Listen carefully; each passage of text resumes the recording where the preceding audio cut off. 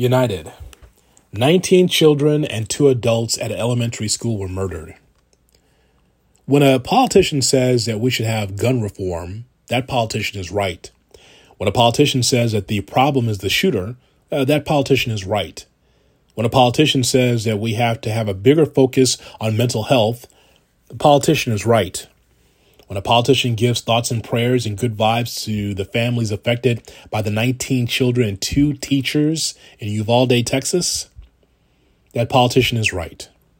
When a politician says that all schools and buildings need bulletproof doors and better protection, sure, that politician is right.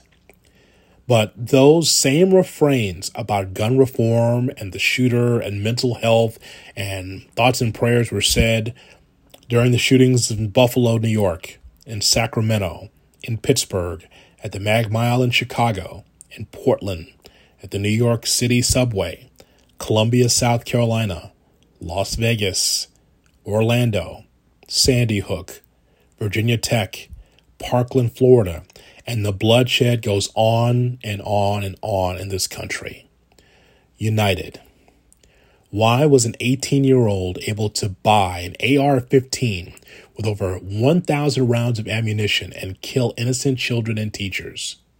I've read the stories and I've watched the coverage of what should have been done by law enforcement, and the details are absolutely horrifying. But all of this comes down to money and politics. So many people have chosen a side, Republican, Democrat. There was a time in this country where politics had meaningful discourse, where if you had an agreement or disagreement, you could be able to talk it out. You just don't have that anymore. Precious lives, especially children, shouldn't be set aside for political gain or grandstanding. The art of conversation is lost in our society. There's just no reasoning, just digging your heels in the sand to wave your political leaning, as if that really matters when it comes to the massive amount of blood spilled in this country because of gun violence. And in some places, the artillery of your choice is as accessible as M&Ms at the local grocery store. The lack of discourse at the White House among the Senate and others over the years tells you that the money is way too great to change for our country. United. For some of us, thoughts and prayers are just good enough until the next mass murderers. This bothers me so much personally because every day someone dies because of gun violence. I am not anti-gun. My grandparents were hunters in Arkansas, then coming to Chicago, and they were hunters. So there was always a gun in the house for hunting. I also have 4 cops in my family that I'm concerned about every day on a daily basis. And I have had it up to here with stories like what we heard in Uvalde, in Buffalo, in Chicago every week, in Sacramento, and all these other places around our country. The suits and the ties and the heels in the White House need to make change for us. I just want you to think about it. Imagine your child or a young person in your life dying at the hands of gun violence just because a person can. Our country is the United States of America, a great country and a free world.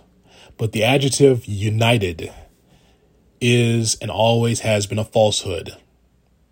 United is supposed to mean together.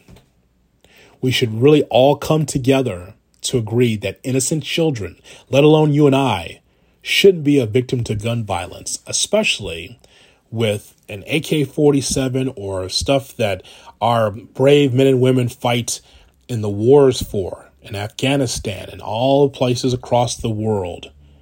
But someone could walk into a store that's 18 and say, yep, it's my birthday. It's time for AK and be able to shoot people, an AR-15. It's just amazing. But it happened again. Memorial Day hits a little different this time. More than thoughts and prayers. How about being united? Everybody across the board, that our children can go to schools safely.